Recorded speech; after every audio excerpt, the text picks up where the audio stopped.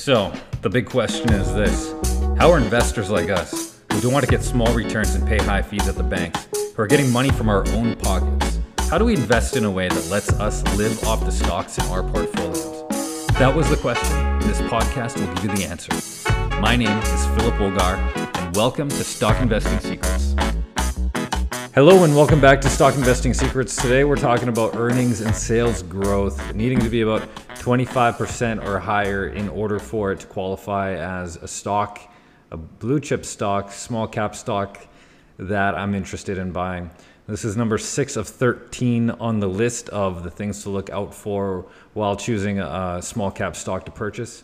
What this one means is that the annual sales growth and also the earnings or profit growth needs to be at least 25% in order for this stock to be attractive enough for me to want to buy. And the reason for that is because the 25% annual sales growth tells me that this company is on a high trajectory. So when we put everything into perspective, when you take the daily dollar volume, when you take the market capitalization, and when you see that it's going on a 25% trajectory per year, we can be looking at doubling our investment, which I always hope to do, and I've always aim in any stock that I'm purchasing is to double the investment within 4 or 5 years. So if it's going up 25% with those earnings and the revenue, then you're looking at something that's going to get to that point where you're going to have a big opportunity to land a two-bagger there.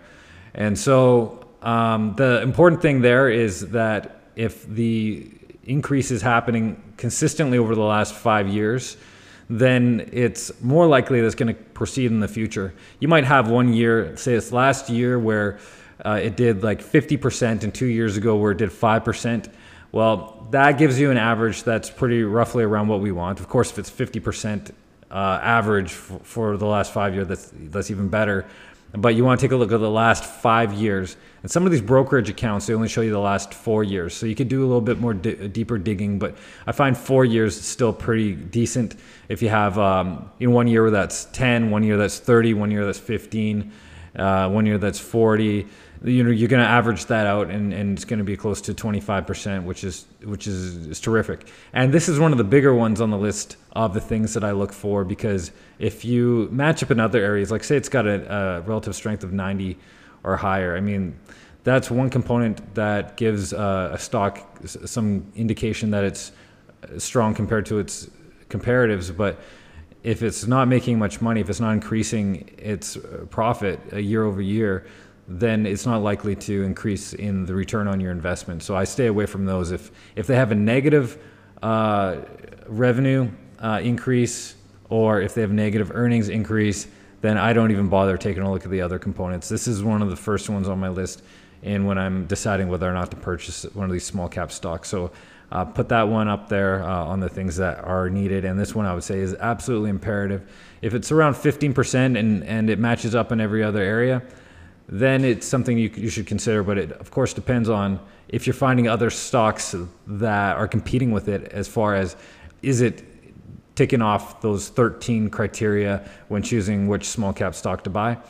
And if it has, if it's got most of the others, or even if it has all the others, and it's like down like 20% or 15% compared to the 25% that we're going for, then it's still something you might want to pick up. But of course, that depends on the market conditions, and if there's a huge buying opportunity.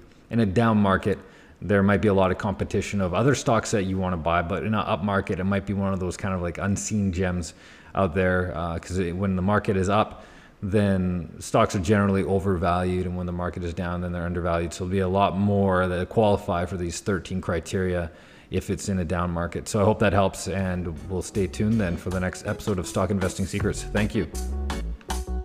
Would you like to see behind the scenes of exactly what we do each day to grow our portfolios? If so, then go join our free Facebook page at facebook.com/stockinvestingsecrets.